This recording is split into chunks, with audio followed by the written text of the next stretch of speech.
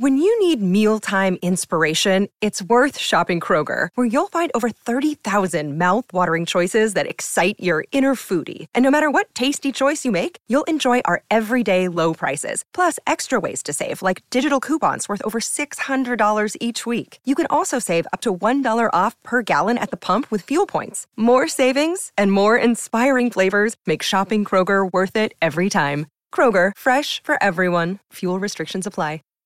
Save big on brunch for mom, all in the Kroger app. Get half gallons of delicious Kroger milk for $1.29 each. Then get flavorful Tyson natural boneless chicken breasts for $2.49 a pound, all with your card and a digital coupon. Shop these deals at your local Kroger, less than 5 miles away. Or tap the screen now to download the Kroger app to save big today. Kroger, fresh for everyone. Prices and product availability subject to change. Restrictions apply. See site for details.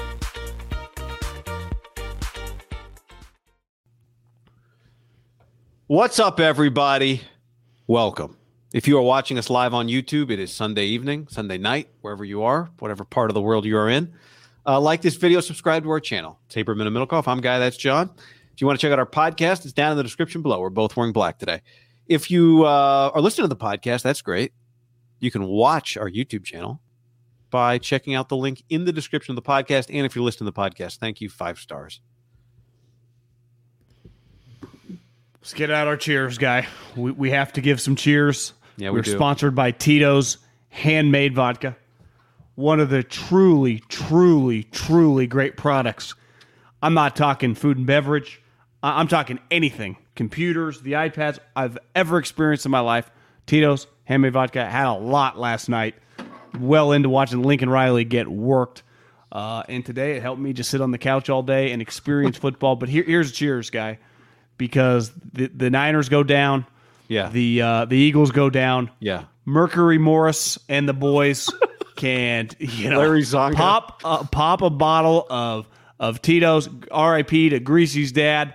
They I think if not, my fault. Bob, he's probably still going. But just Breaking cheers to news? them because. It's a good Tito's, John. No one even got close, Guy. I mean, it's not even. They don't even have to sweat it. That's right. That's a good one. My dad sent me a picture this morning. Tito's was an answer in his crossword puzzle today. So he Tito's or Tito beverage? Tito's, like Tito's, like what sponsors this podcast was in his crossword puzzle today. I've got to toast John. I mean, you got to give credit where credit's due. Jim Schwartz is now 9-1 against Kyle Shanahan. He might be the most valuable defensive coordinator. If you can stop the Shanahan tree, you become the most valuable coordinator in football, I think. So a toast to Jim Schwartz, who mid-game was plotting his hostile takeover of the Cleveland Browns organization, I'm sure.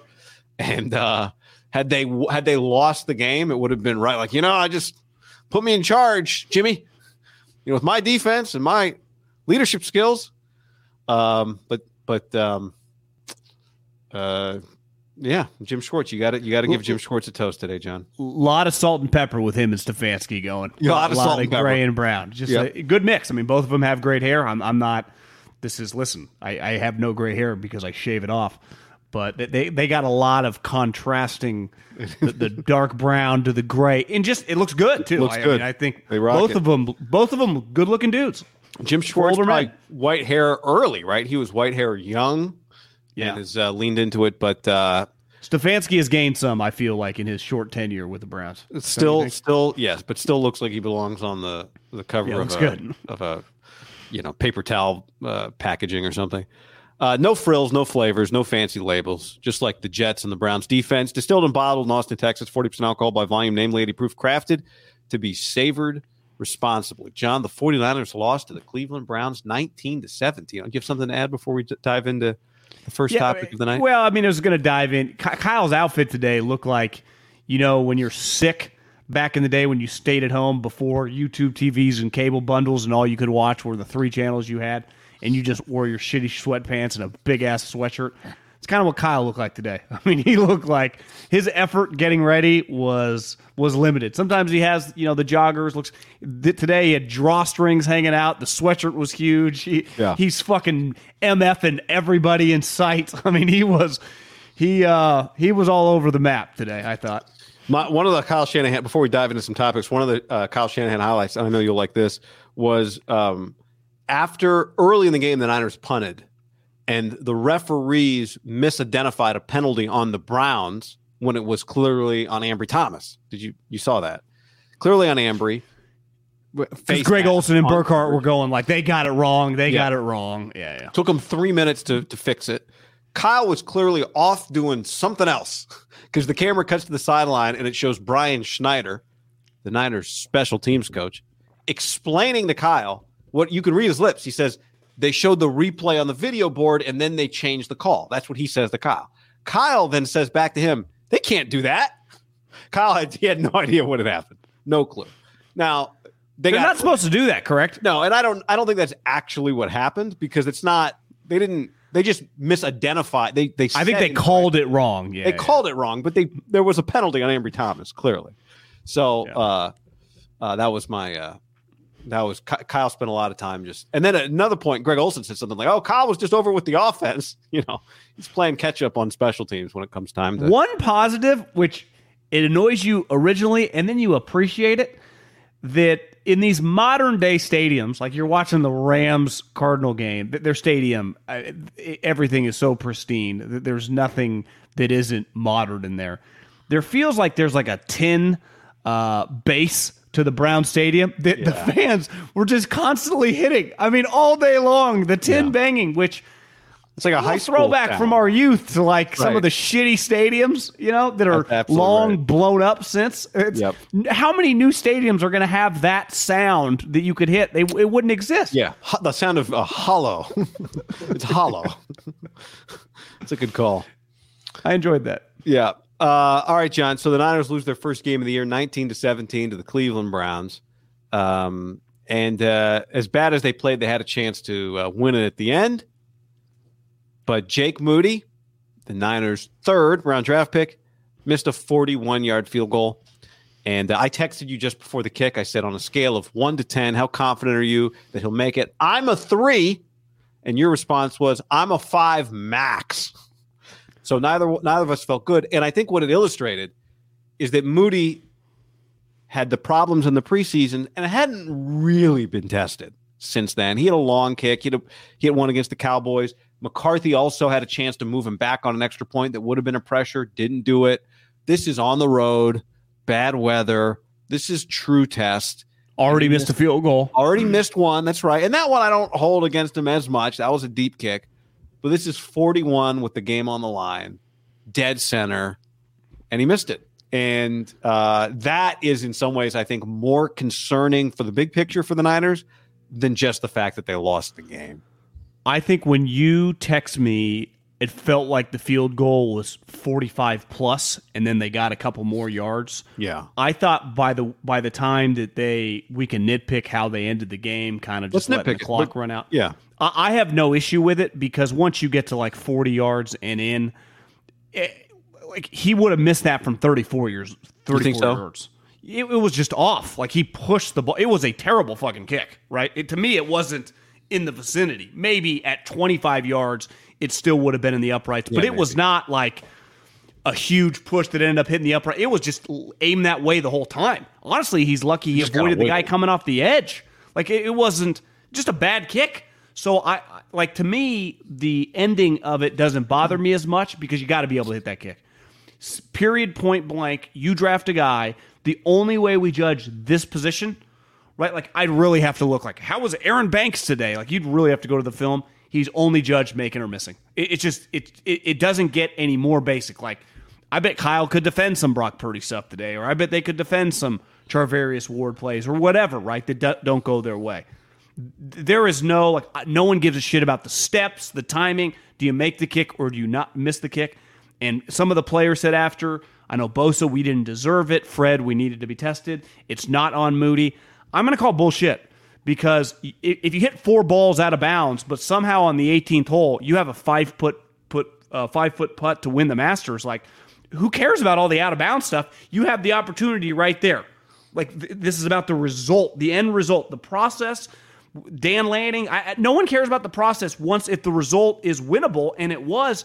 And a guy that, let's face it, there's a lot of pressure given how they drafted the guy. To me, if he was a 7th round pick, I think we'd be like, well, could they move on from him? Is there another guy they could sign? They're all in on this, and that's not a great start. It just isn't. Like you said, you miss a kick early in the game. They're up 7-0. It ultimately wasn't that big a deal. You don't forget stuff like this, to me. Well, if this isn't everyone's back of their mind. Let me ask you this, because for me it is different. If he had not missed any kicks, if he hadn't had a kind of pretty strange 2.5 weeks in the preseason, I would feel differently about it. Like I would feel a little differently about the fact that he just missed. No, I agree. I agree. Like he has a story now on him. It's because I don't think we totally put to bed what we had in the preseason with him. It's easy to project on the guys. Like I watch him and I go, is he body language confident? I can't tell. It's easy to kind of just say that he looks the same as he was when he was missing kicks making kicks in the first several weeks. But if he had not had the preseason issues, then I probably wouldn't think much of it today. But because of the preseason issues and because I felt like he really hasn't been tested since, it is concerning. Yeah, it's concerning. And to the thing you said to start, like for all the struggles in the game, and we'll talk about Brock and some of the offense and all that stuff, when it came time to put a drive together, they put a drive together. Like they stepped up, which is most of the big games you play. Think about all the games the Niners have played in the playoffs. It's not about playing a perfect 4 quarters. It's about when it's winning time, do you make the plays you got to make? And it's a cliche, but it really is true. What do you do when you have your C game? Can you win with your C game? I was kind of excited as the game was going on to watch them have to play this game. That is, I think, a good test for them. It was a good preparation. And when you go through it, you'd prefer to win it than to lose it. But I was excited because I knew they were going to be in some big spots. And that meant Brock and that meant Moody. I go back and check the tape. I texted our buddy John Dickinson while the Browns still had the ball before they took the lead. I said, this is setting up to be a Moody game because you could just see with the clock. Like it felt like the Browns were driving to win the game. But then you look and there's like 2.5 minutes left and the Niners had timeouts. So it was setting up for that. And I think you're right. Even though as the game was unfolding, I disagreed with how they handled it. I didn't like basically they get the Jennings 3rd down. They get to the 27-yard line with 45 seconds. They hand it to Mason. He gets 3 yards to the 23, and they basically shut it down. I think they're probably terrified to take a sack. Obviously different situation, but Cristobal, the fumble. There is just a lot of things that their defense has dominated, knocking guys out. I think once you get close to that 40-yard line, I'm sorry, I understand, and no one's wrong. He has not earned the right to just clearly he's not an automatic. It's not Robbie Gould, but like I got to be able to trust you to hit a 41-yard field goal, right? There's a difference of roll him out the 55-yarder. Like that's. You feel good about the Tuckers, the Butkers. You'd be terrified with this guy. Yeah. At 41 yards, to me, like I got to feel pretty good about my kicker hitting that. It doesn't mean he's always going to hit it, but I have to roll him out. Yeah, I understand. I mean, and if you're Kyle, you've been working with him in practice. You probably forgot about what happened in the preseason. You feel good about it. I didn't forget about it, and I didn't feel good about it. And I don't think he forgot about it. I just think it's football. He's got to be that guy. I get it. I wanted them to run another play, but you're right. He's got to be that guy who can make this kick. What if Purdy takes a sack? No, I get it. He's got to be that guy that can make this kick. So make him make this kick because he might have to make that kick in the playoffs. And he didn't. And, the first miss, honestly, again, part of why he's here is because he can make that kick. But then you see their guy miss, like, all right, bad weather, fine. Even though I don't. He just aim it at the middle. Well, why is he aiming it at the side? That's what I don't get. My thought was, I'd be curious how many kickers like it in the middle. A lot of times you see guys take it on a hash, but then he's hooked the ball before. So he's done this twice. He's done this twice now, and I think anyone that plays golf can relate. When you hit it way left, the next time you were in a similar situation, it's usually Alpha T, you're thinking more right. And he's done this twice. He did in the preseason game where he had the bag hook left, and then he had one of the worst misses you've ever seen right.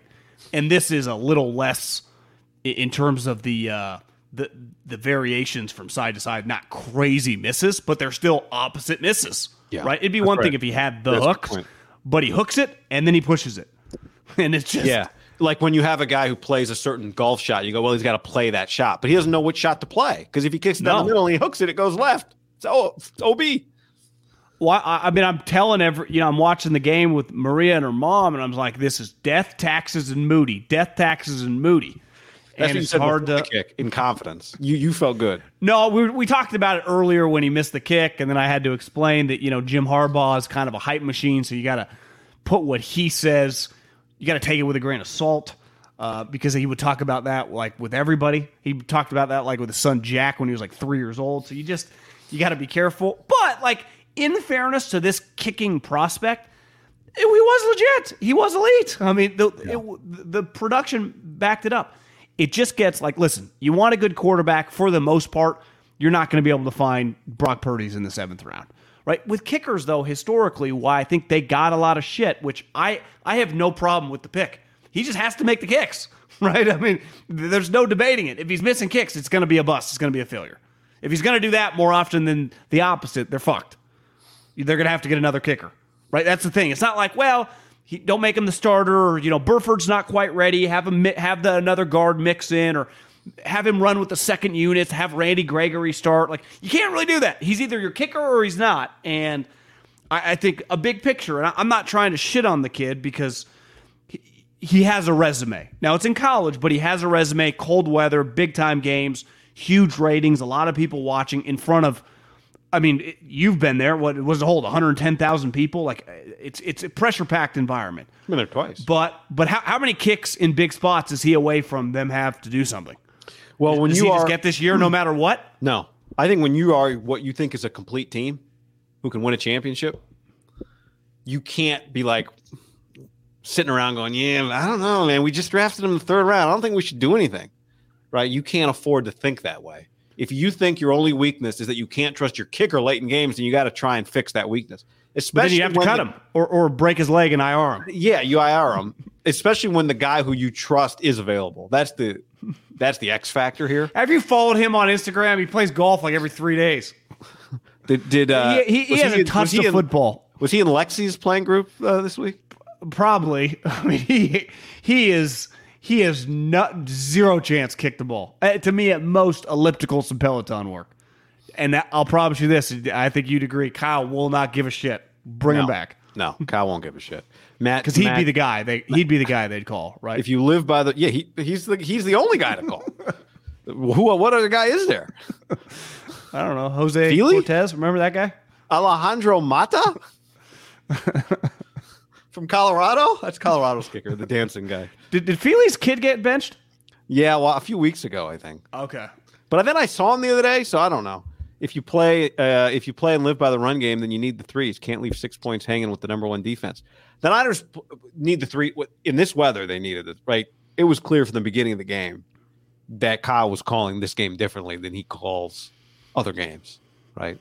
I mean, anything else on Moody before we move on? It's a major red flag that there's no way to like, well, we had a good week. Like none of the practice stuff matters.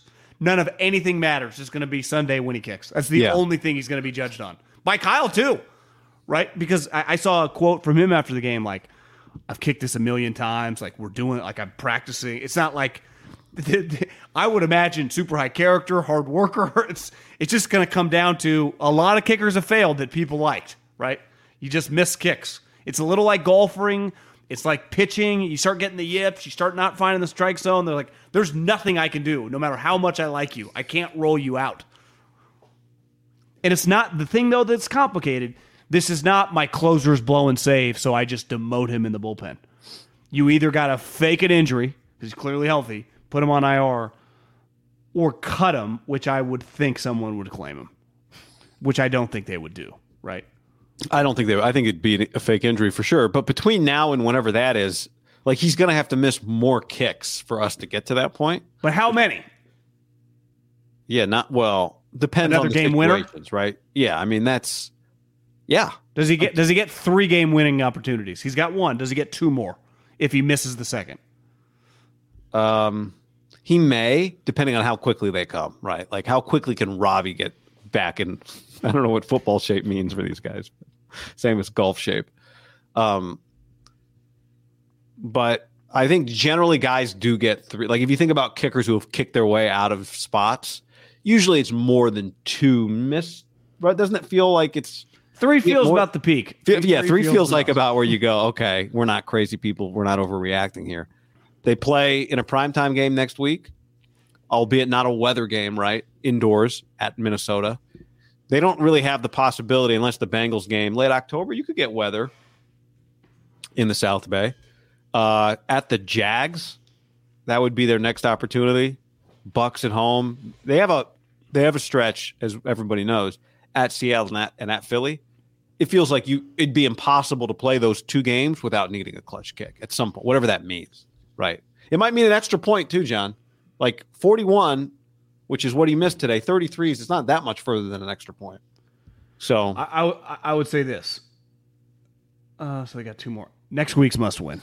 Like at Minnesota.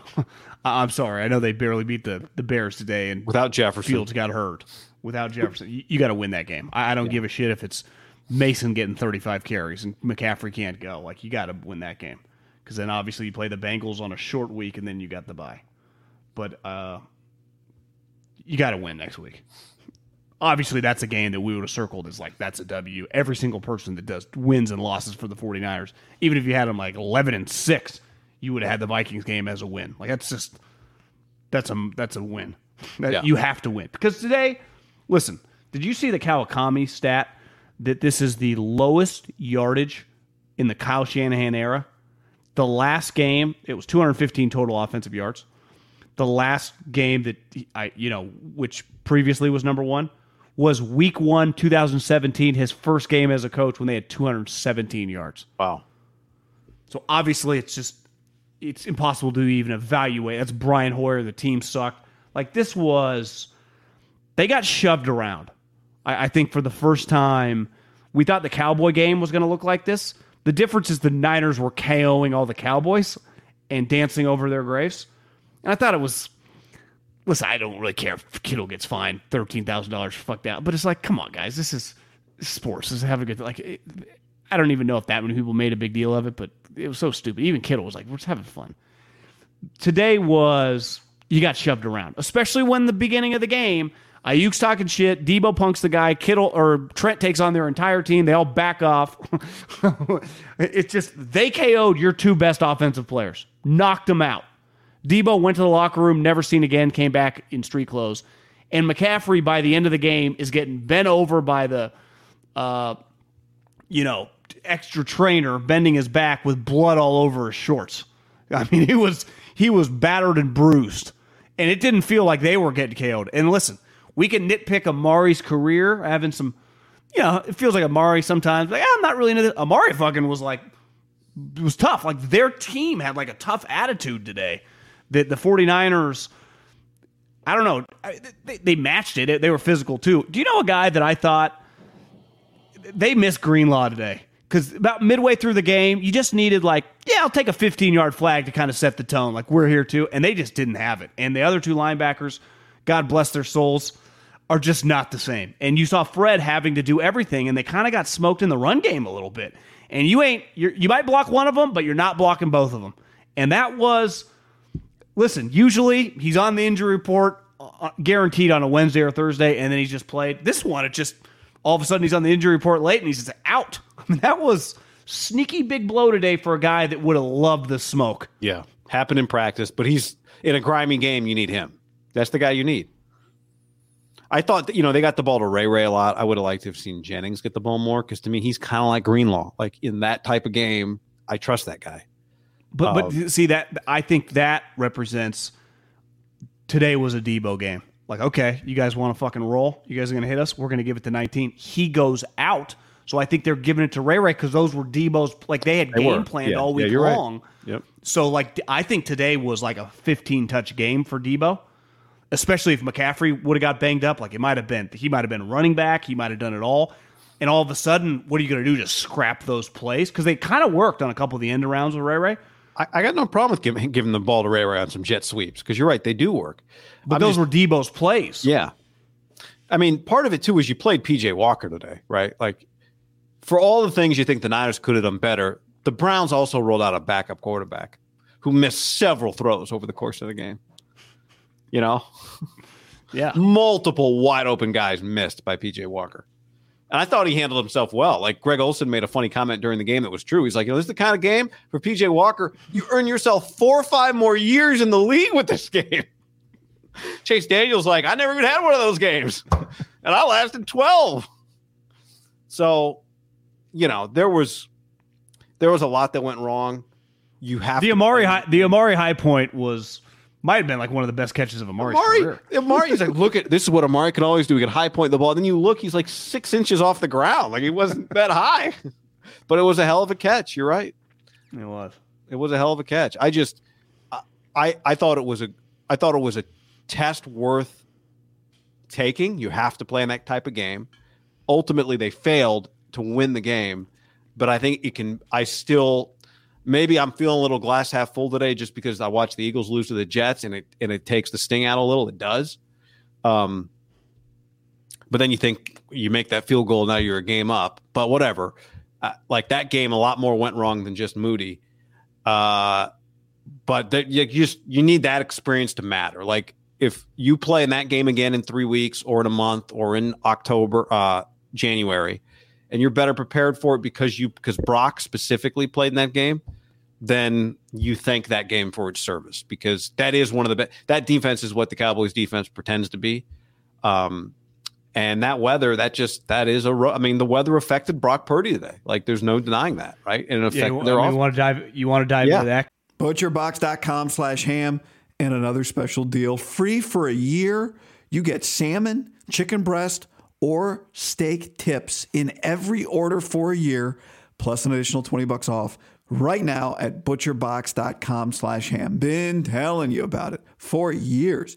Been eating it for years on a regular basis. Easily find high quality meat and seafood you can trust. 100% grass-fed beef, free-range organic chicken, pork raised crate-free and wild-caught seafood. Always be prepared with meat in the freezer when you get butcherbox.com/ham delivered right to your doorstep with free shipping. ButcherBox is offering you free for a year plus an additional $20 off either salmon, chicken breast, or steak tips in every order for free. Sign up today at butcherbox.com/ham and use the code HAM to choose your free offer for a year plus get $20 off your first order.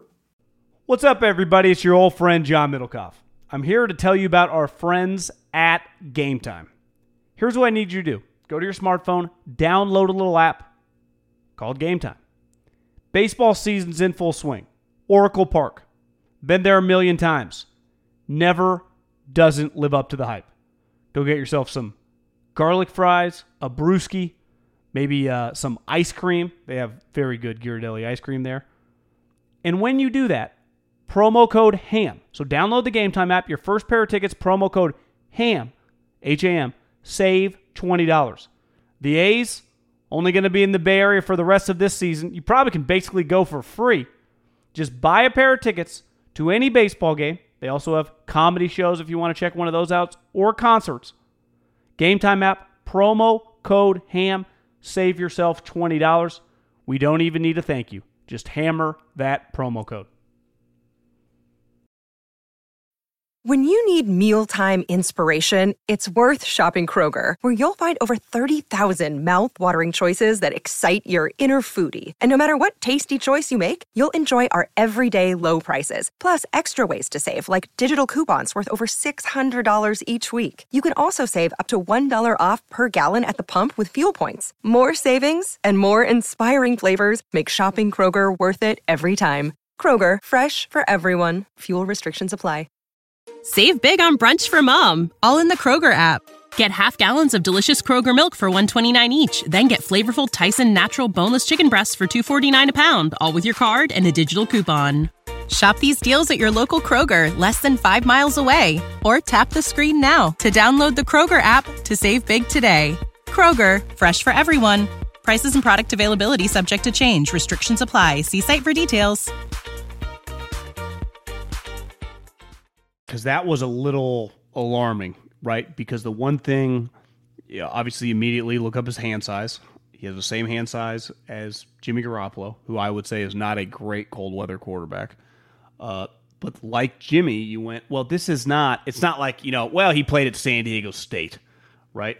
Derek's knock is like, well, he played in Oakland, played in Vegas, and grew up in Bakersfield, played indoor in Texas, and went to Fresno State. Like, he's just not. That's Jared Goff, same thing.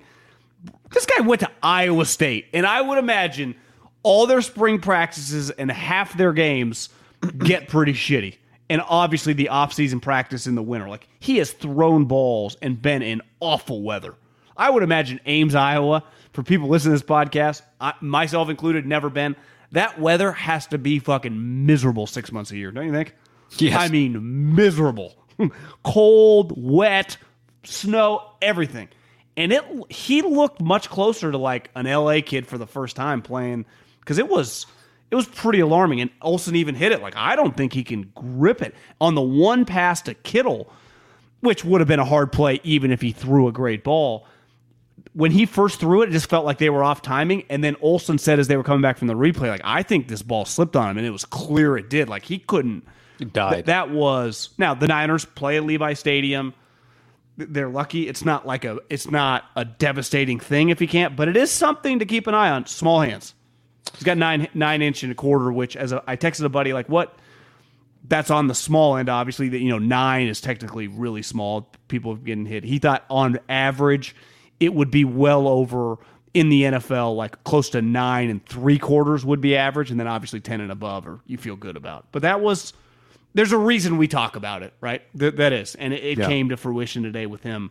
I mean, the one where he was going like this that's why it gets talked about at the scouting combine. Yeah, I mean, the ball that slipped out of his hand, to me, like, that just happens to guys. It's, you're going to have to make throws in this weather, and several balls were just not. What's funny, though, is they had the rain game at home last year, and he threw the ball, I thought, better in that game.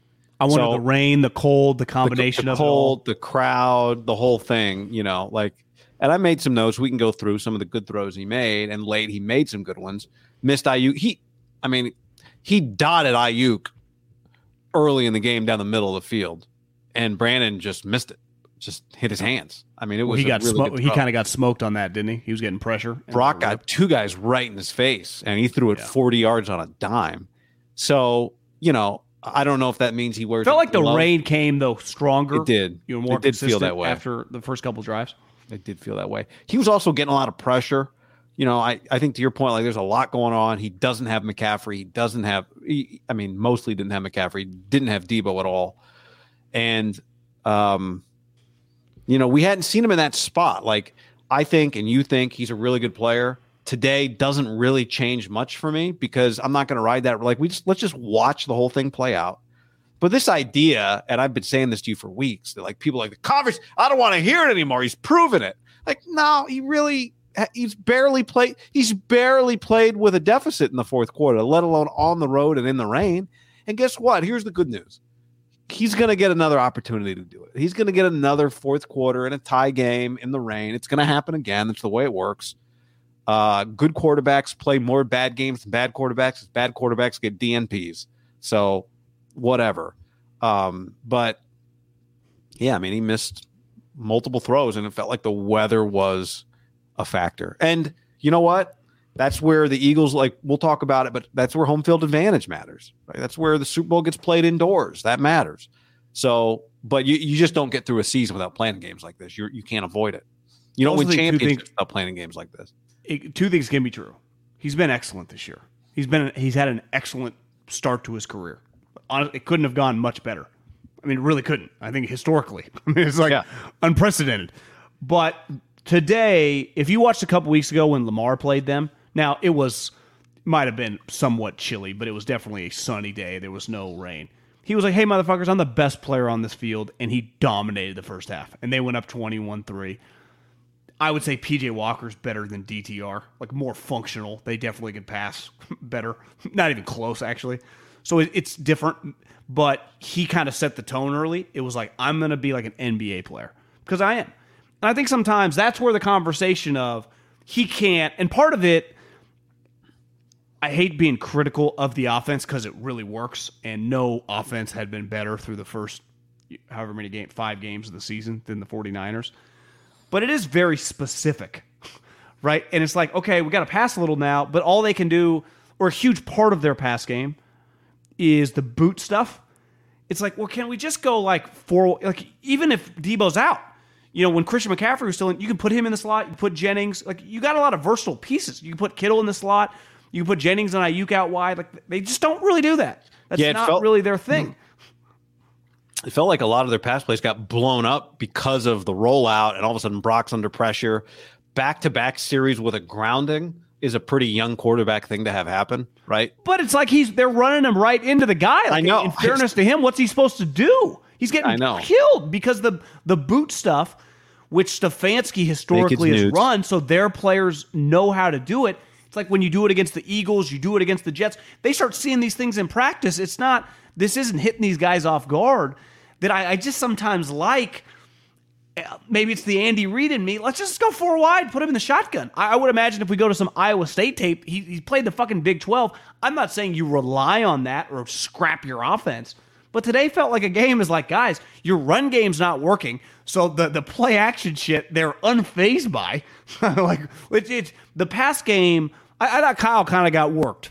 Right now, he's missed one of his best players goes out early. McCaffrey clearly banged up, so he's got some limitations, but he just gets when it doesn't work, and this used to happen, like this was much more of a Jimmy Garoppolo game, and they won a lot of these games with Jimmy Garoppolo, and they lost a lot of these games. You texted me that early in the game. You're like, this feels like, this got Jimmy vibes to this game. It can be frustrating with the Kyle offense when it's not really working. It's like, God, you got anything else?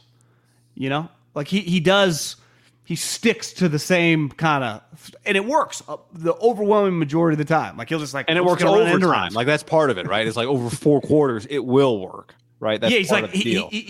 He's just hitting you with a bunch of kidney shots, and eventually by like the 9th round, you're like, holy fuck. But the Browns are like, keep hitting me in the kidney, dog. Like I don't care. We do not care. And one thing you say about the game went on, it felt like. Who was that? Their defense, the Browns defense. Oh my God. The crowd I thought that game was, for an NFL standard, had like a collegiate vibe of like, this place kind of lit right now. Didn't it feel like the NFL needs edgy? The Browns being just relevant is pretty awesome because of their crowd. Yeah.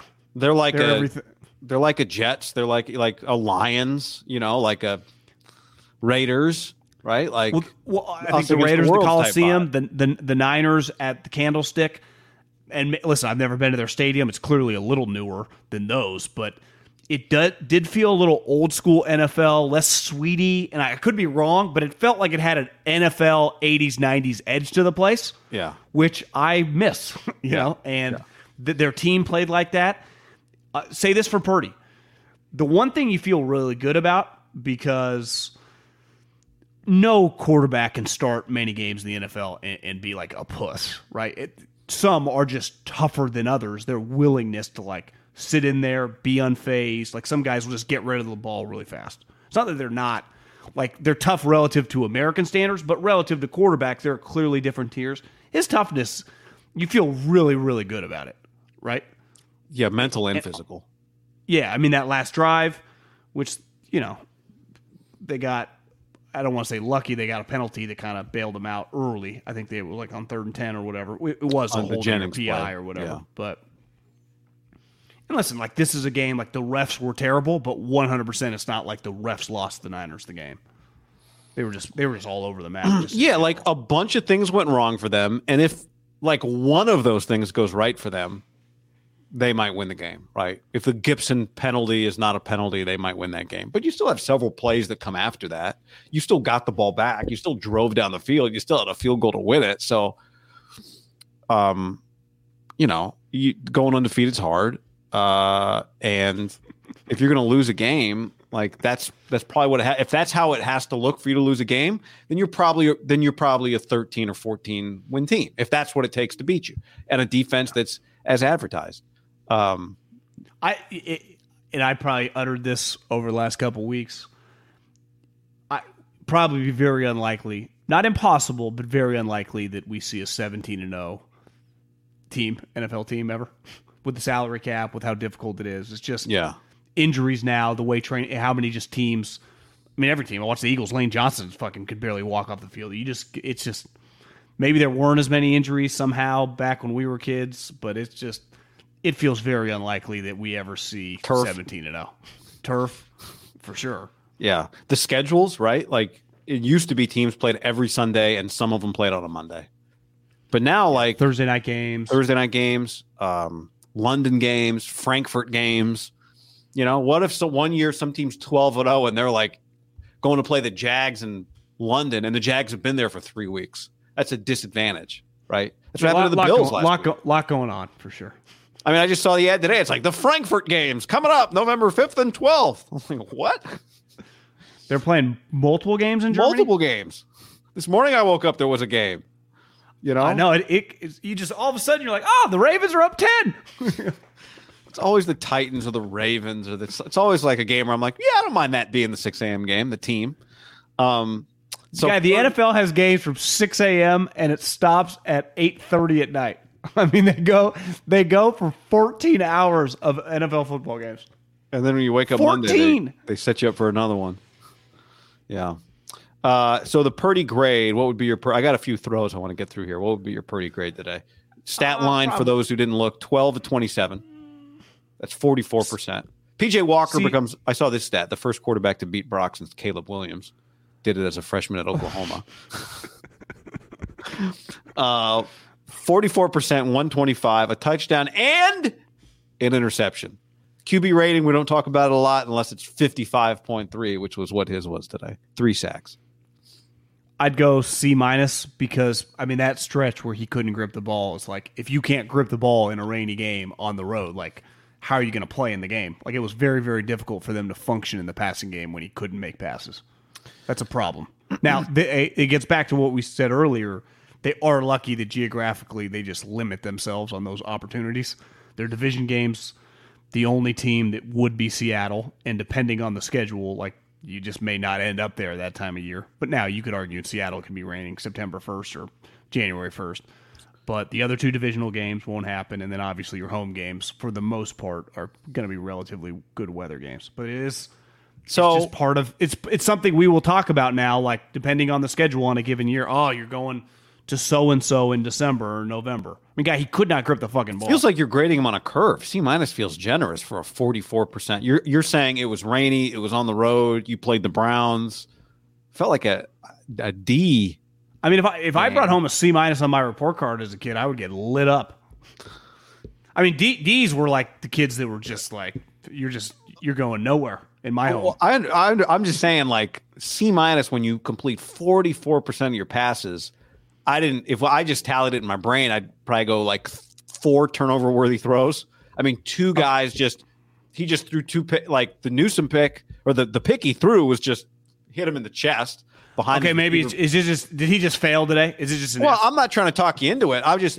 To me, here would be the argument for a C. C- to me is an awful grade. Maybe I'm just too generous. Yeah, that's fair. That's what I'm saying. High standards from Jeff Middlecoff in the Middlecoff home. Big Jeff. I was going to go D. I mean, you could argue C, the drive he put together at the end of the game. Like, I thought for all the bad throws, and there were several, I thought some pressure throws, like early in the game, first quarter, Burford gets the 10-yard penalty. And I just, in the moment, I was like, this feels like pressure. Like the crowd's getting loud. You're on your own 34. It's 3rd and 13. He drops back, 2 dudes in his face, throws it from his own 25 to the opposite 36. It's 40 air yards to Ayuk. Just bam. It was a really good throw.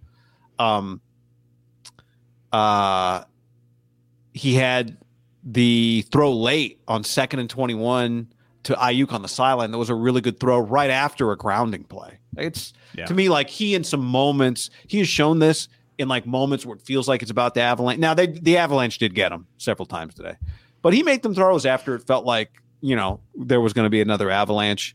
I appreciate, but back-to-back groundings. Hard to have to me, a passing grade with back-to-back groundings of 44%. I do appreciate a grounding when you're just engulfed by a guy who outweighs you by 60 pounds, who could outlift you by 500 pounds, who's about to slam you into the ground, and you just do everything possible just to throw it into no man's land. I'll tell you. And the entire other sideline starts going like this, starts pointing like no one's there, and the one guy's like, Kittle's like, no, George, you don't get credit for that. The worst grounding is you were out of the tackle box, but the ball doesn't get back to the line. That's the worst type of grounding because your arm looks so bad when you can't get the ball back to the line of scrimmage.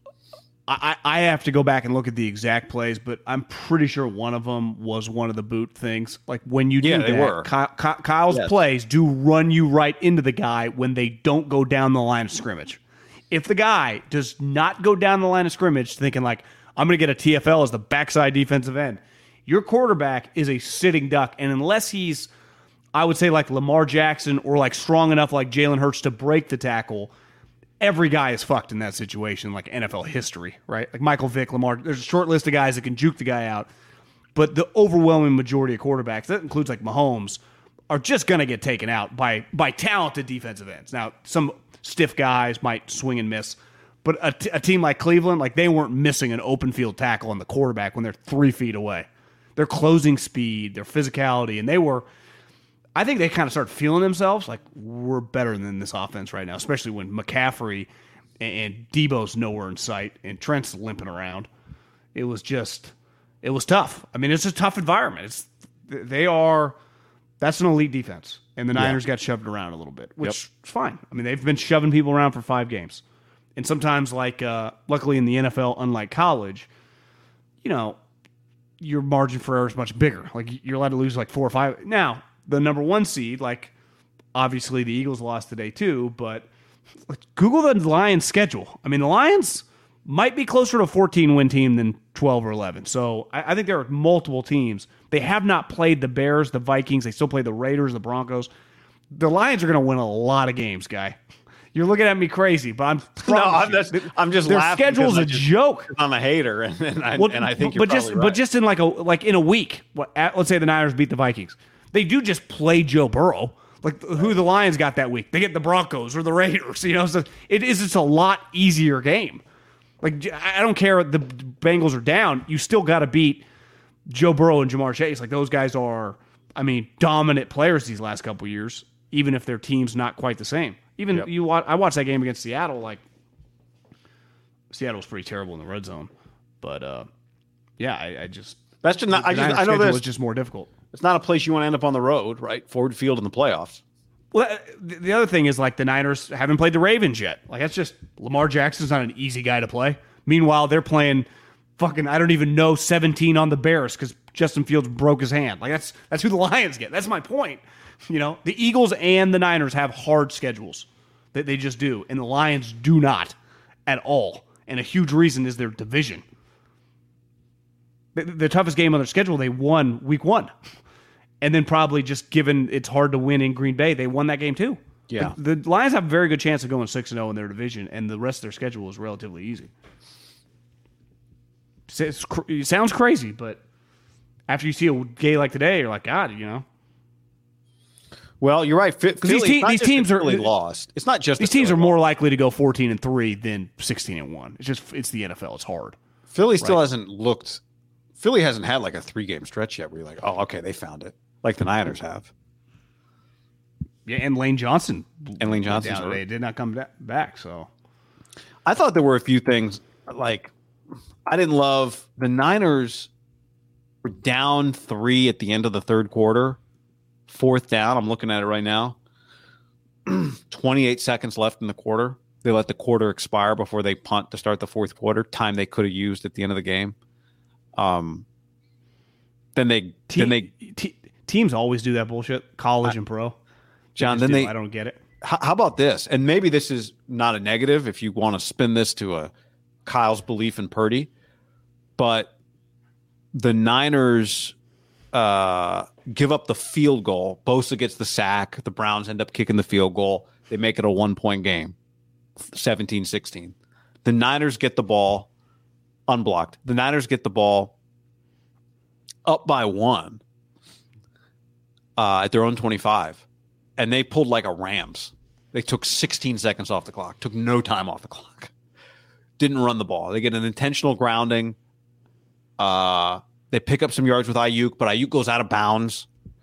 Brock, 3rd and 11, they don't do anything against a 4-man pressure, and they punt.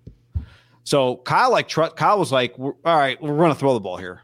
Forget when you get an intentional grounding on first down, it does set you back a little bit. But he still threw on the next 2 downs.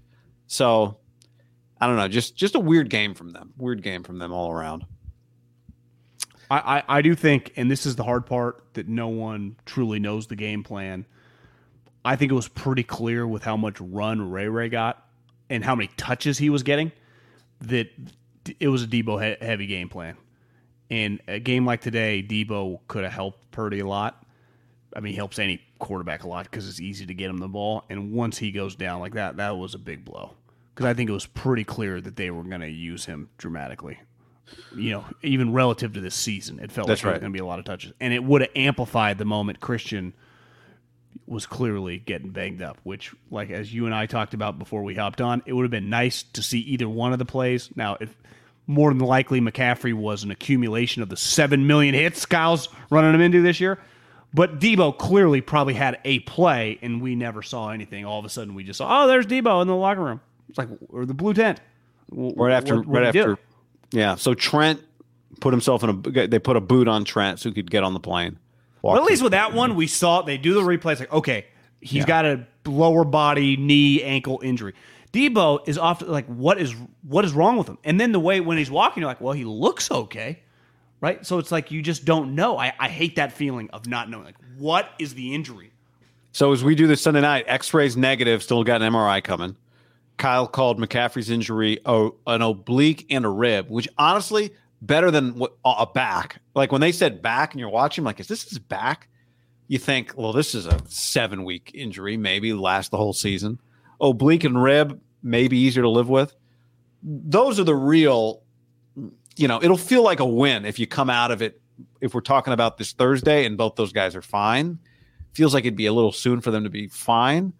But a buddy of mine texted me during the game, listener/buddy, Ryan Radke, and he said, if they lose Trent, Debo, and McCaffrey and lose the game, this would be the worst day in franchise history since they hired Tom Sula.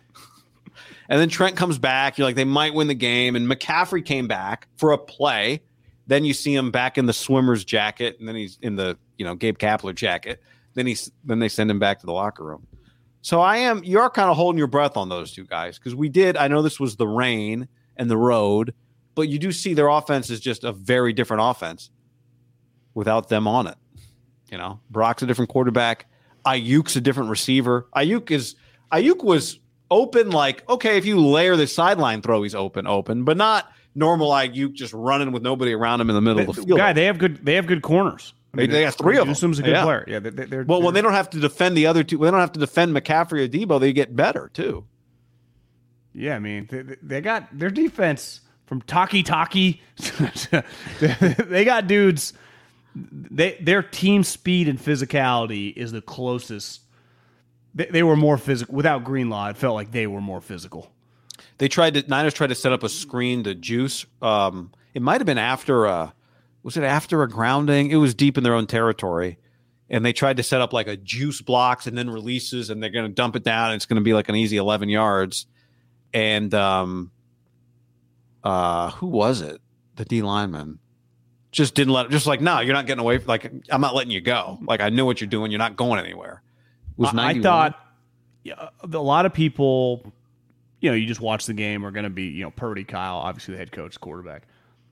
And part of it's Greenlaw missing. There's just going to be a hole. I didn't think it was Paul Hurst. Former Niner. I didn't think that Wilkes had a great game. They kept running two of the same plays. That little pitch run.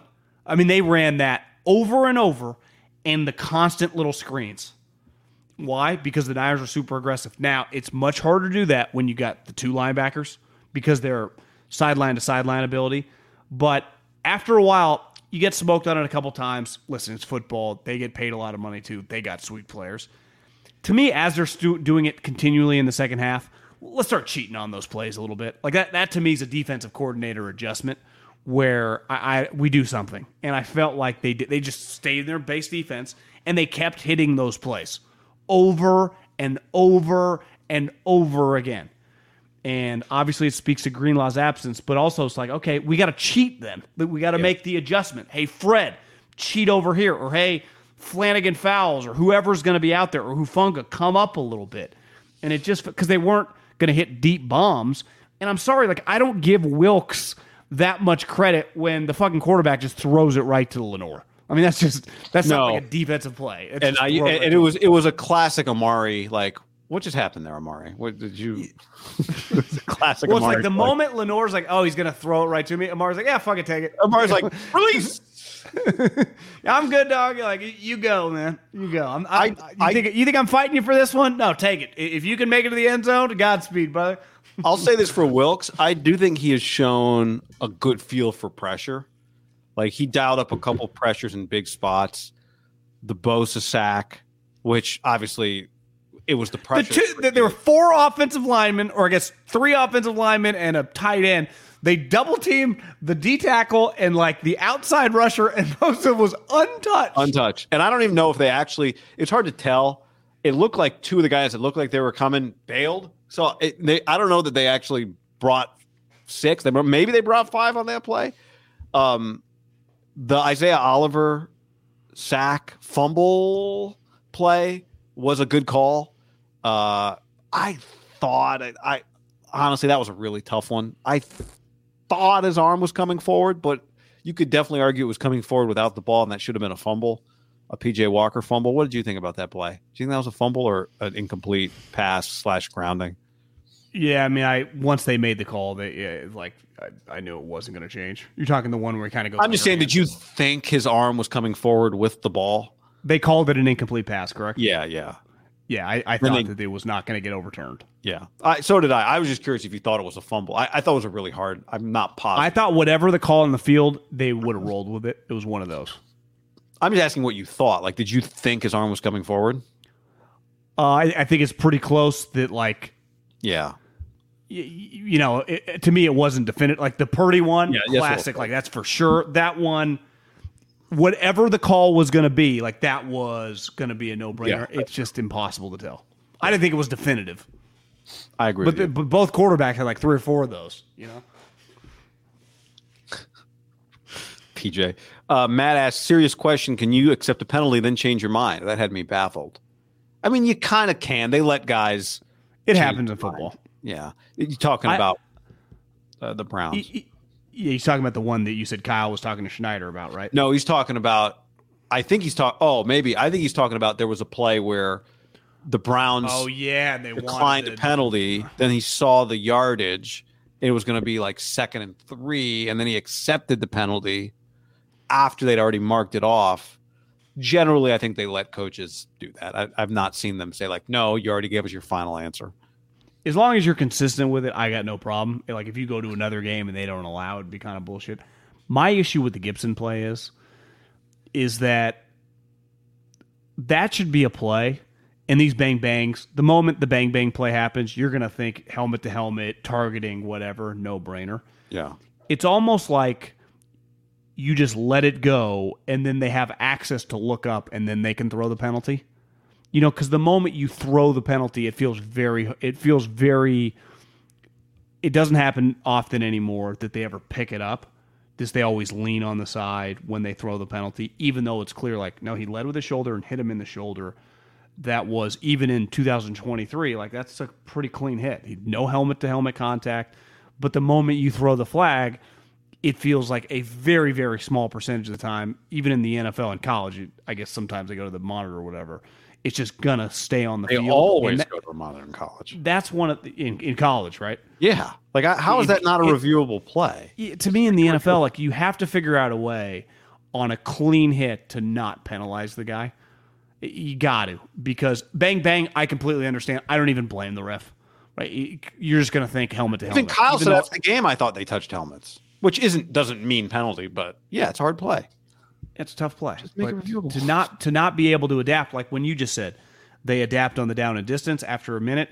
They adapted on the special teams play. Like, you do have some time. Like, there's a lot on the line in these games, especially for those plays that are 15-yard penalties. They're just crushing. especially in a game that was going to be probably decided on a field goal. 15 yards could be the difference of being at like the 45. All of a sudden, you're at the 40. You're a nice run away from being in field goal. The game was about to be on the line on the next play. I'm with you. That was my attitude too. Was like 15 yards in a game like this. The Niners have played in a bunch of games where 15-yard penalties don't mean shit. Today's the type game where it's like a 15-yard penalty, especially in the second half, make or break a game. Yeah, I'm with you. I don't understand it. I don't even know that there is an argument. Especially now, it feels like they never reviewed. Did you see the Kyle Hamilton hit in the Ravens game? He got ejected.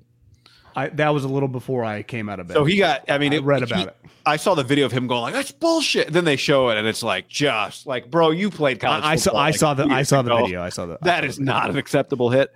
But what was funny about it is on that play, they flag him for unsportsmanlike.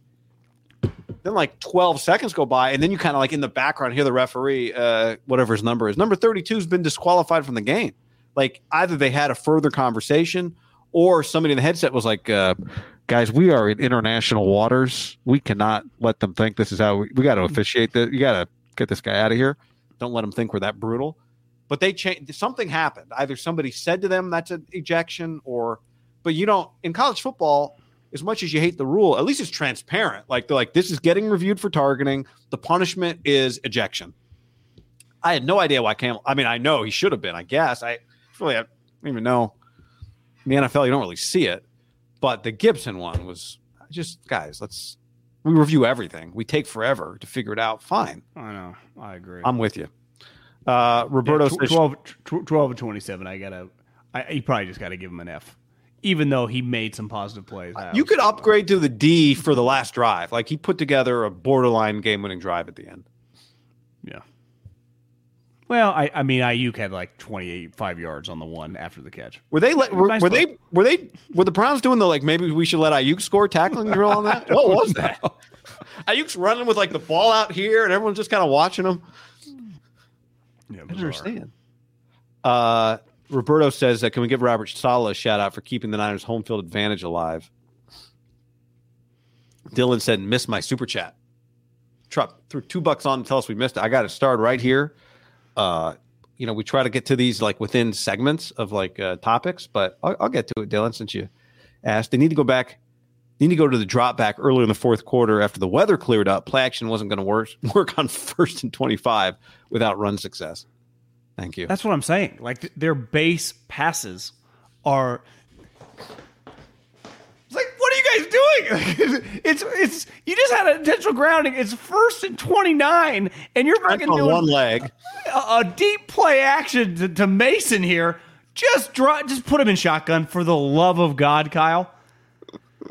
That's I do think sometimes he gets a little headstrong on certain stuff. He's not, and listen, every coach, probably beside like Belichick and Brady in their prime, like Andy for a long time, and still has occasions where it's like, Andy, just run the ball. If anything, Kyle's too likely, like I'm hitting him on play actions. There really aren't any perfect coaches. I bet Vince Lombardi's had some flaws with his, running the power sweep, but if you're going to want to win a Super Bowl, and the one thing about the 49ers games now, a lot like the Eagles, it feels like the Niners and the Eagles are kind of watched like they're like the Golden State Warriors right now. Like everything they're doing, because the 4 games were on in the afternoon. The only game I was super locked into was Eagles-Jets. Yeah, that felt like what I wanted to watch. Like and in the morning, I wasn't game like nothing to me. I wasn't like multiple miles. Like let's just watch this Niner game. Give me red zone over here. Yeah, I would go to 4, and then a lot of times I'd click it because none of the games really mattered. It felt like the Niner game and the Eagle game would have been like when Georgia and Bama were playing, if you're like the SEC network. Right. It's like those were the 2 games that matter. It felt like that watching them both. The intensity, you feel it like on their coaches. Not that all coaching staffs aren't intense, but these 2 teams have a lot on the fucking line. Like, let's face it. Let's just look at the NFL right now. The Chiefs, Travis is running around with Swifty. They're going to cruise to 13, 14 wins. They've already won a couple Super Bowls. Obviously, if they don't win a Super Bowl, they're going to be devastated. But all of them got rings, right? The Bills, Miami, like, I'm sorry. I think with the Niners and the Eagles, it's like Super Bowl or bust. Anything less than a Super Bowl championship for those 2 teams. Listen, the Lions might float around. But if they were to win a playoff game, it'd be one of the most incredible seasons of the line. I think they've won one playoff game since like the Barry Sanders era. The Niners and the Eagles, you feel it. Like when you're watching them, you're like, God, there's a lot on the line for these fucking teams. Totally. Both of them, they're like the same fucking team, guy. Now, obviously, they play a little different, but I just mean the stars, the intensity, just everything surrounding them. It's Cowboys. Both got close last year. Yeah, it feels like they're equals again. It feels like the Niners had been rolling this first 5 games. The Eagles had been off, but it's the NFL. You're 5-0, you're 5-0. And both of them just lose on the same day in kind of weird fashion, but differently. But to me, they're the most fascinating teams in the league. Those two. Obviously, the Niners and the Eagles, like more than even the Chiefs. Like the Chiefs, like what are they really for their 3rd Super Bowl? I'm not saying that like in the history of the league it's a big deal, but if they don't get it, it's just not the same devastation. Well, they don't play like they're under pressure. Well, they haven't for a couple of years during the regular season. Because they're not. No. The Eagles, the impressive thing about Philly is they play as if they did not win a Super Bowl a few years ago. And part of it is it's just a totally different group. Not totally different, but quarterback's different. Very different group. Coach is different coach, different quarterback.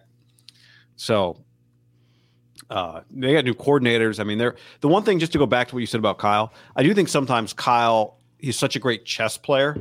Sometimes it feels like, you know what? Actually, man, all we need is checkers here. Like, we don't need 7 moves ahead. It'd be like if you took a great painter and had them like teach a 3rd grade painting class.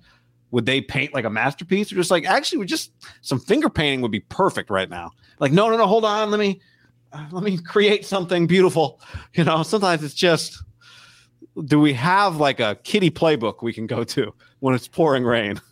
And I would say, now listen, Andy for a lot of his career took a lot and by the way, I've come to the realization this year, sorry, just to add this on, like, I think more and more, Kyle, when it's all said and done, will turn out to be one of the great coaches of our lifetime. And he needs to win a Super Bowl to justify it.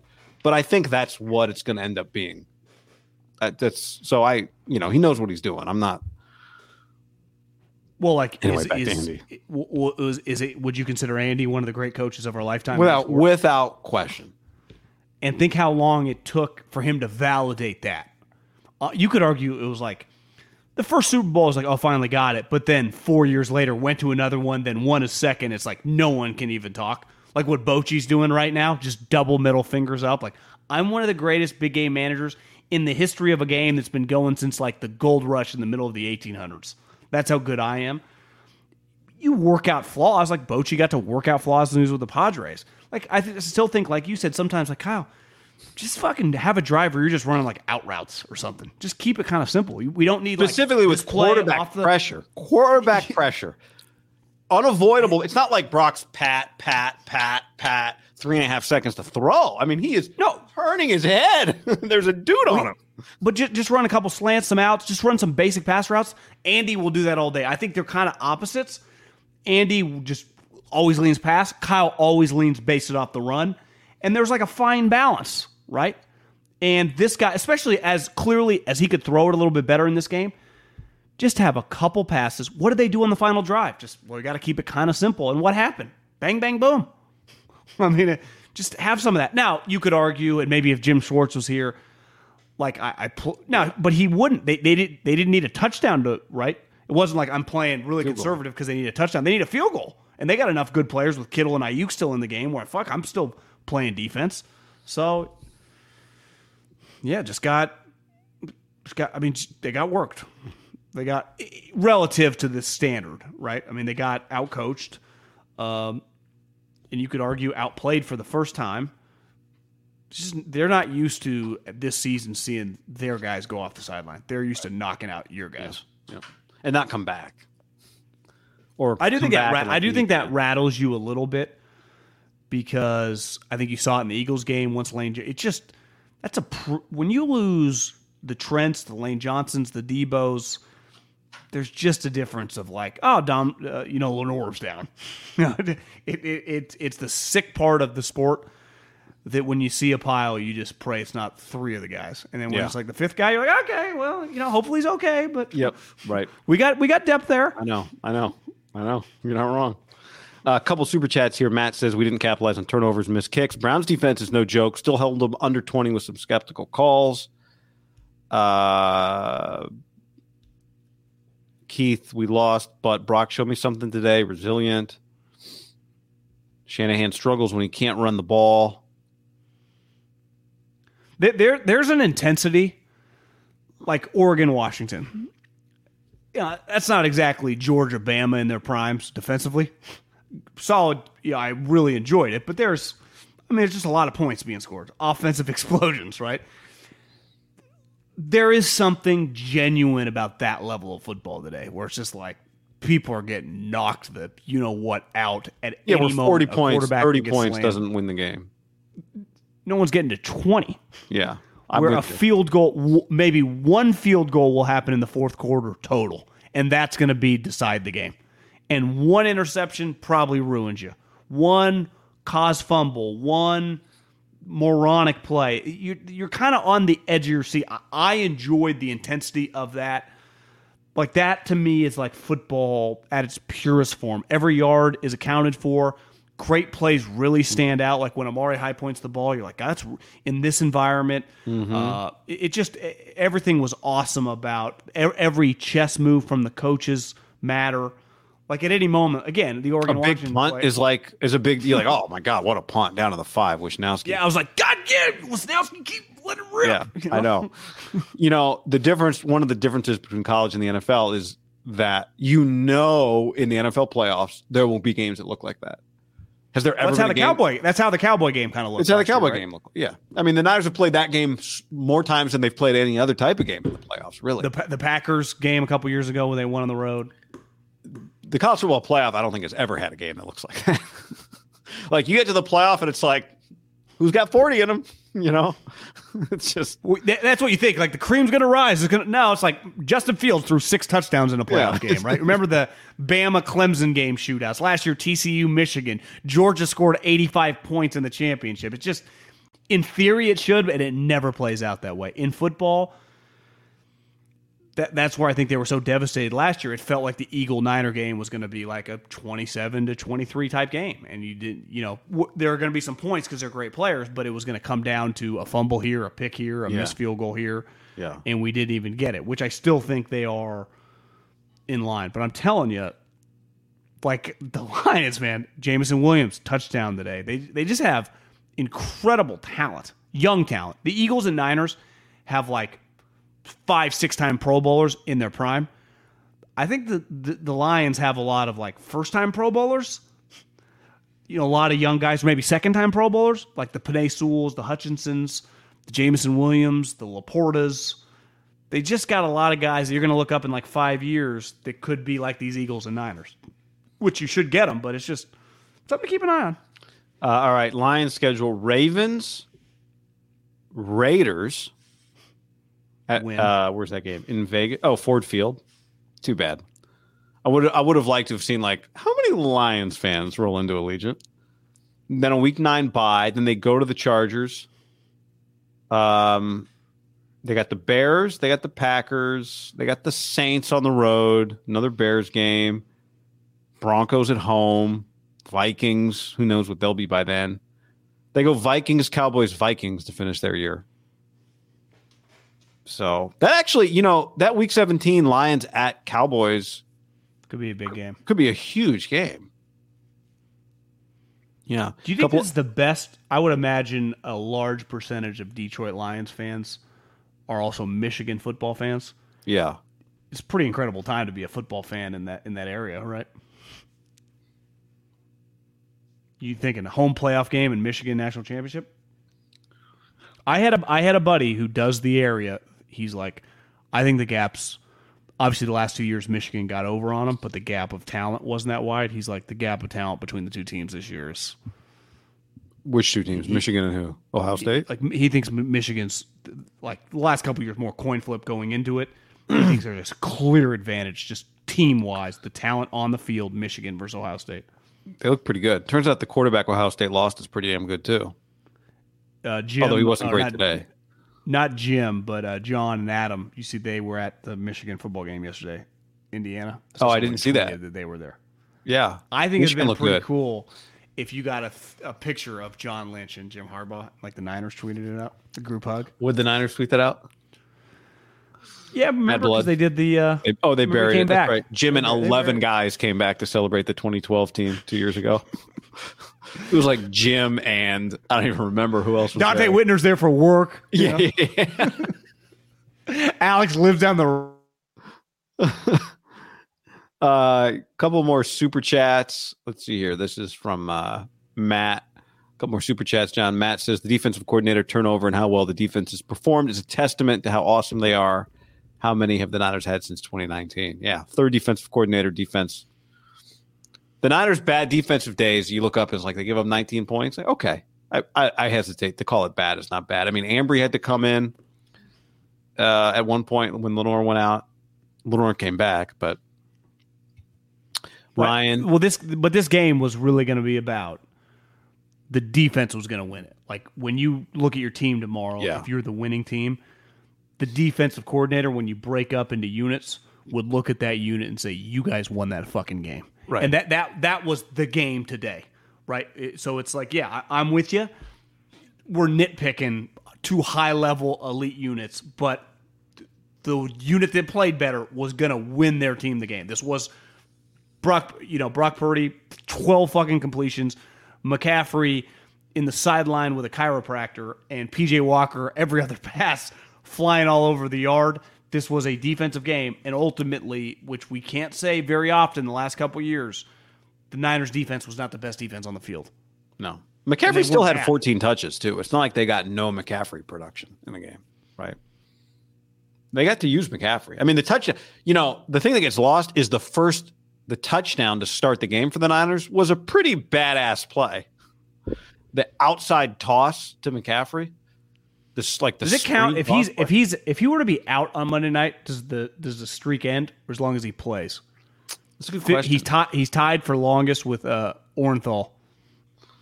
I don't think he is because I got a text from my buddy Radke because he gets Ryan. He gets access to all this like NFL research.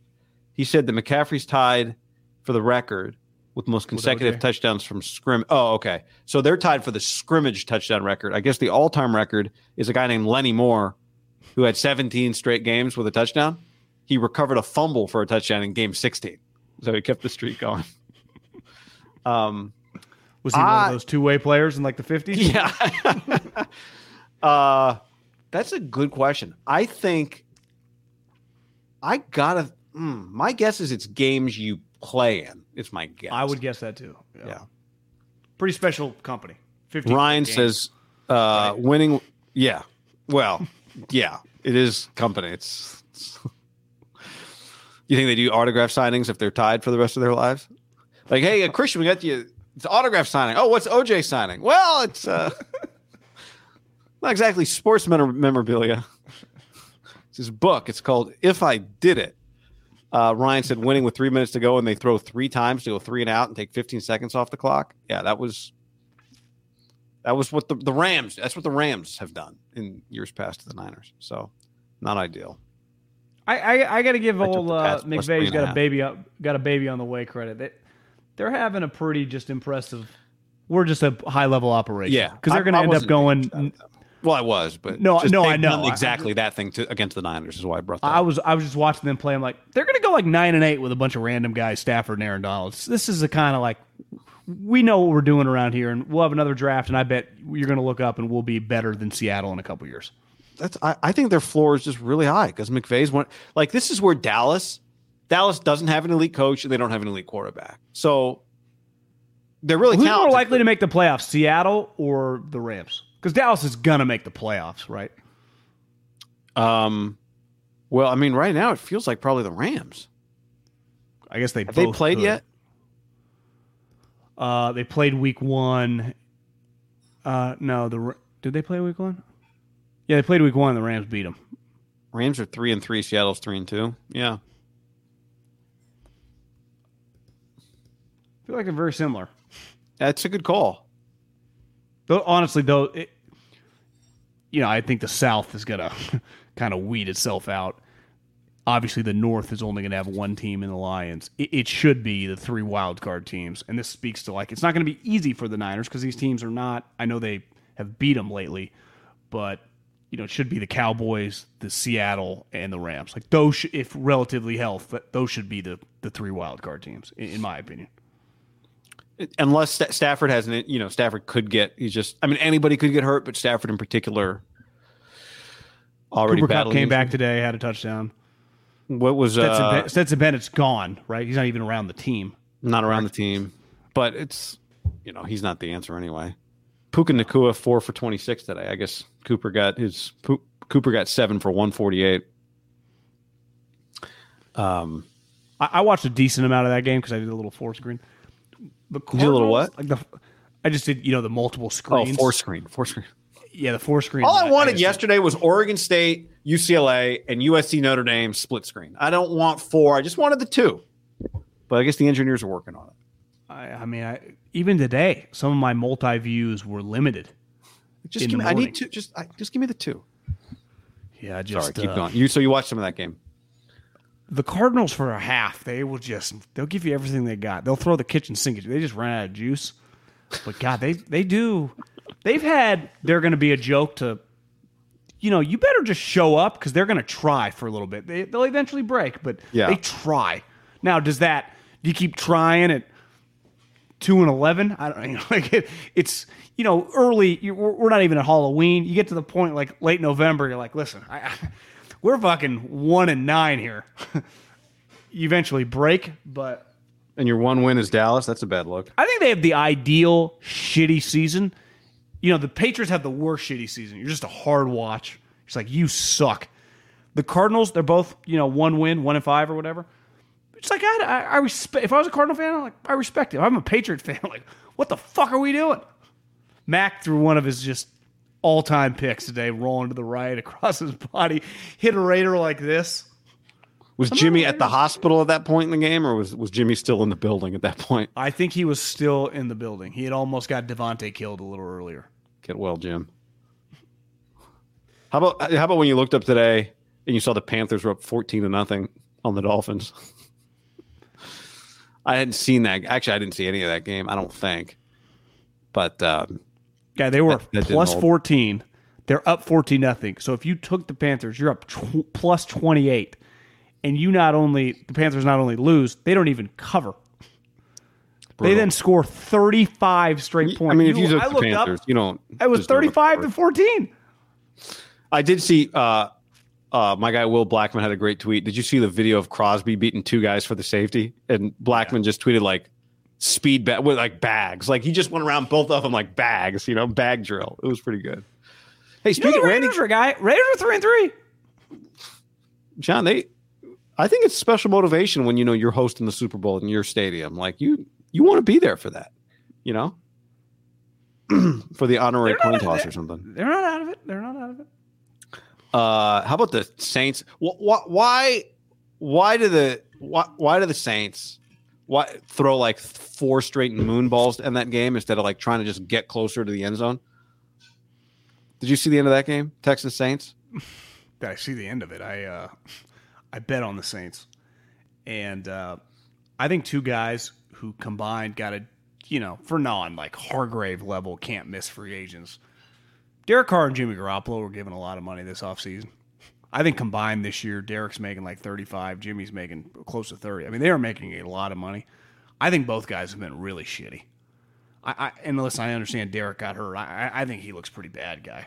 He has not looked through the first 6 games what they thought they were getting. They just thought they were getting the 13th best quarterback. To me, he looks like a guy that's, closer to a fringe starter. Pretty big day for Saleh and D'Amico. A couple nice wins, but yeah, I'm sorry. If you pay him that much money and you're playing a first-year head coach and a rookie quarterback, I get it's on the road, but you can't lose the Texans. To me, that's a terrible loss for the Saints. I had some people tweeting at me. They're like, how does Dennis Allen allow? It's like, guys, I think Dennis Allen's not any good, but the final drive, Dennis Allen's a defensive head coach. He probably doesn't even know half the plays. That is on Derek and the offensive coordinator. That's an embarrassment. Like you can't you just run a couple normal routes to get like 2nd and 4? What's Derek doing throwing these moon balls like you said in these go routes? Even if it was Randy Moss, Derek was throwing like out of bounds. Where was he throwing it to? I think Derek's been terrible. I've watched a decent amount of him. He was 32 of 50 today. But neither team scored a touchdown in the second half of that game. Ryan says next 6 games for the Eagles: Dolphins, Cowboys, Chiefs, Bills, Niners. Yeah, they got a big stretch coming up. Matt asked, do we see more Ronnie Bell with Debo and McCaffrey possibly hurt? Yes. I thought we were going to see some Ronnie Bell today, actually. But anything else stand out today? Games-wise? It was a pretty shitty lineup of games today. Saturday was better than Sunday. Beside the Niner and Eagle game were intense, but I thought overall yesterday was much better. To me, just Jags Colts. Did you watch any of that game? I watched a little bit because they kept showing like Press Taylor and Nick Holtz in the press box, and then they were up like 21-6. I know the Colts kind of came back. All I saw was one Minshew, some awful Minshew pick. Minshew 33 of 55, 329, 1 touchdown, 3 picks. I mean, generally you throw for 330, another guy throws for 180. It's like it happened a few times today. That's what happened in the Saints game. Derek threw a lot more than Stroud. Derek lost. Minshew lost. With a backup, you only want to play the right amount before you get overexposed. And that's kind of every year it's like, oh, Minshew, man, don't forget. And then he has to play like 4 games. I was like, oh. Would you see the visual of Anthony Richardson in a sling? I didn't see it, but Austin on the stream, Giants interview friend of the pod, Stephen Vogt this week. I know. The last 2 weeks I've been texting him and he hasn't been replying, which is unlike him. So maybe something's up because I texted him right after Kapler got fired. I said, time to come home. He didn't reply. No, that's not like him. Normally replies. So I texted him again today. Eyeball emojis. No reply yet. He's been the bullpen catcher / some other thing for the Mariners. So I think it's time, John. Bring him home. He wasn't good enough for Fresno State. Missed on that one, but as a player for the Giants. As a player, yeah. As a player. Coward compared Bo Nix to Derek Carr. In what way? I think it's interesting. The way they play, kind of dumping it off, getting rid of the ball, not willing to really take hits. He obviously, to me, Bo probably has more Taysom Hill athleticism in him. Like he can kind of run around and be an athlete. But is he just, Penix would just sit there to the last second and throw just a dart. Problem with Penix is he can't really, you love the player, but at the next level, is he kind of like a Tua sitting duck? He can't really move. Right? Well, that's my comp. He's a bigger Tua. Yeah. He's a bigger Tua. But that's what he is. Man, his arm, I think his arm might be a little better than Tua's, but he can sling it. And the beauty of their offense is their guys catch the ball on the move and just keep making plays. Oregon makes hardly any yak. I don't know if you noticed that in the game. Almost no yak for the Ducks. Penix, I think is clearly the better quarterback. Penix is the better quarterback of the two. My problem watching the game with Nix was just it doesn't feel like he can or their offense lets him just kind of drop back and let's find the guy. I thought he missed a lot of open guys. I did not think it was a good game for Bo Nix, and they still almost won the game. But multiple times, I had no problem with Dan Lanning on the 4th downs, even though it felt Staley-ish. I thought here was the logic.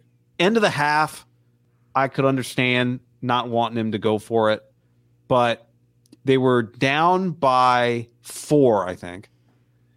So, and they were going to get the ball to start the second half. I don't remember the exact number, but basically what was going to happen was they could kick a field goal at the end of the half, John, then get the ball, score a touchdown. They'd be up 6. I think that's what it was. They were down 4, I think, going into the half. So if they kick the field goal, then they get the ball, score a touchdown. They would have been up 6. They would have kicked the field goal, be down 1, get the ball, score a touchdown, up 6. So the next time Washington touches the ball, they're going to score. You're going to trail again. You know what I mean? So I understood, let's get the touchdown and then we score again, and now they're chasing us. If you take the field goal, you still trail, then you score the touchdown, and then they take the lead, and you're chasing them again.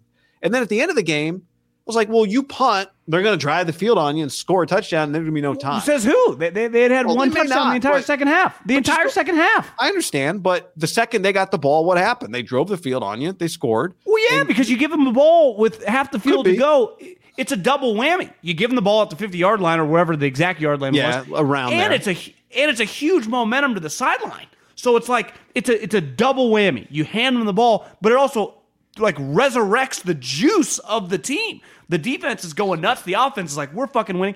You punt them, you make them go 85, which they might, but they had only done one time in the second half. Your defense has been dominating with that. I know, but that's just your defense is not better than their offense. I just had no faith. I was like, get 4 yards. Now the argument would be you have sucked on fourth down. Like you don't have a play. Like your play in the end zone was that sprint and right play is a terrible play. I hate that play. I don't know why people run that play unless it's Montana to Clark. And then their play on that fourth down was awful. So maybe you don't have to play, you shouldn't run it. But I was okay with it. And I'm not like, you know me, like I'm not Brandon Staley's the man. But I had no problem with it just because I thought if you gave Washington the ball, you were flipping a coin that they were going to take your life. And they did. And then you still got the ball and kicked a field goal. I mean, but I wasn't killing Dan for that. I thought the play calls were bad. I just think in that spot.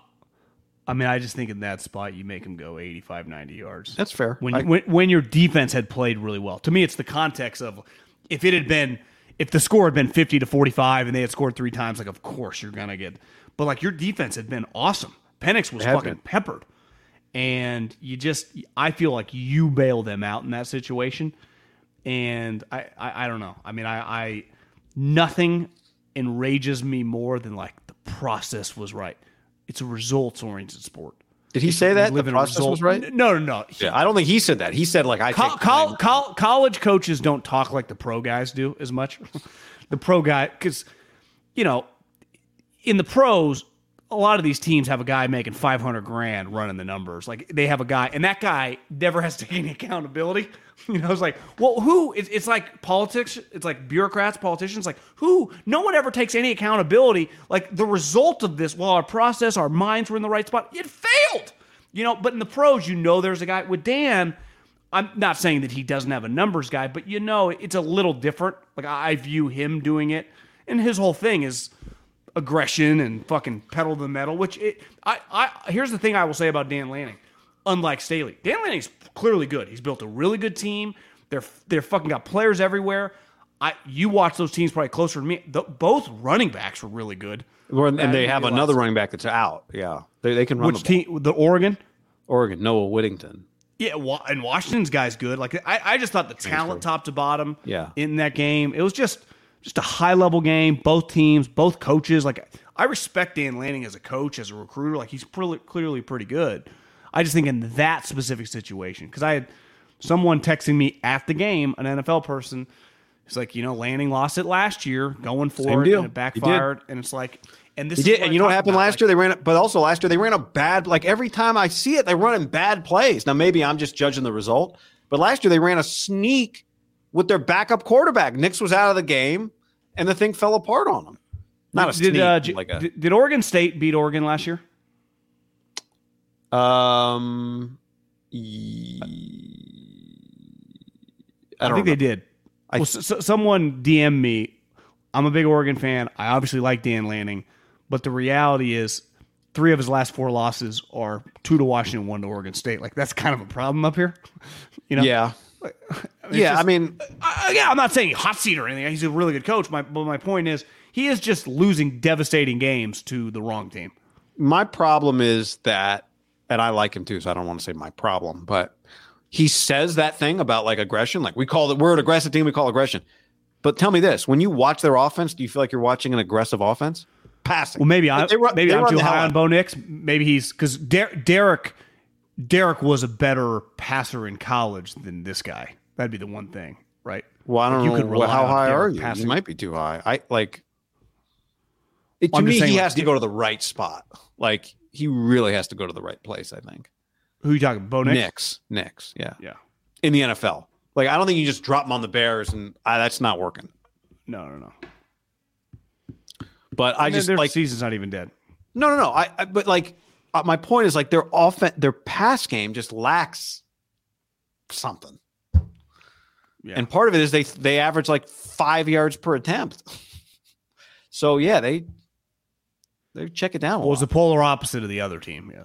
Which is just how fun is it? Well, they do look a lot like the Tua the year when he had all those wide receivers, and you just watched Alabama, it was just bombs away.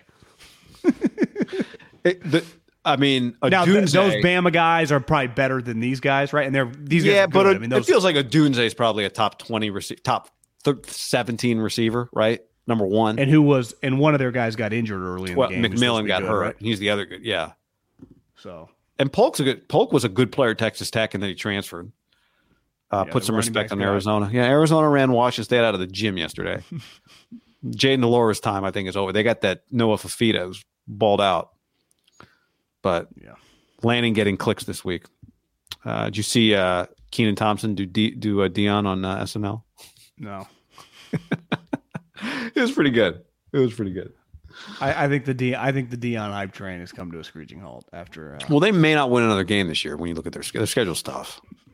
They may. I mean, put it this way: any game they win the rest of the year is like a good win because their schedule's difficult. Yeah.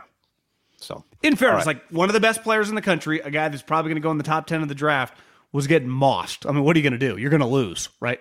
300 yards receiving. I had zoned out, and then I came back in. Yeah. There was just, one of those buzzes, your text messages. I'm like, what? And then it lived up. I'm glad I did. It was a remarkable thing to witness. It was a remarkable thing to witness. That, honestly, probably the highlight of the weekend. Just that I witnessed that live. Yes. Yeah. Yep. Yeah, that was at home. Buffalo, the place was rocking. The Friday night Pac-12 games, like we haven't had as many of them lately, and they can be pretty good. That was a good one. Is that kid hyped? You heard of him before? 13? I mean, I heard of him because I did their spring game.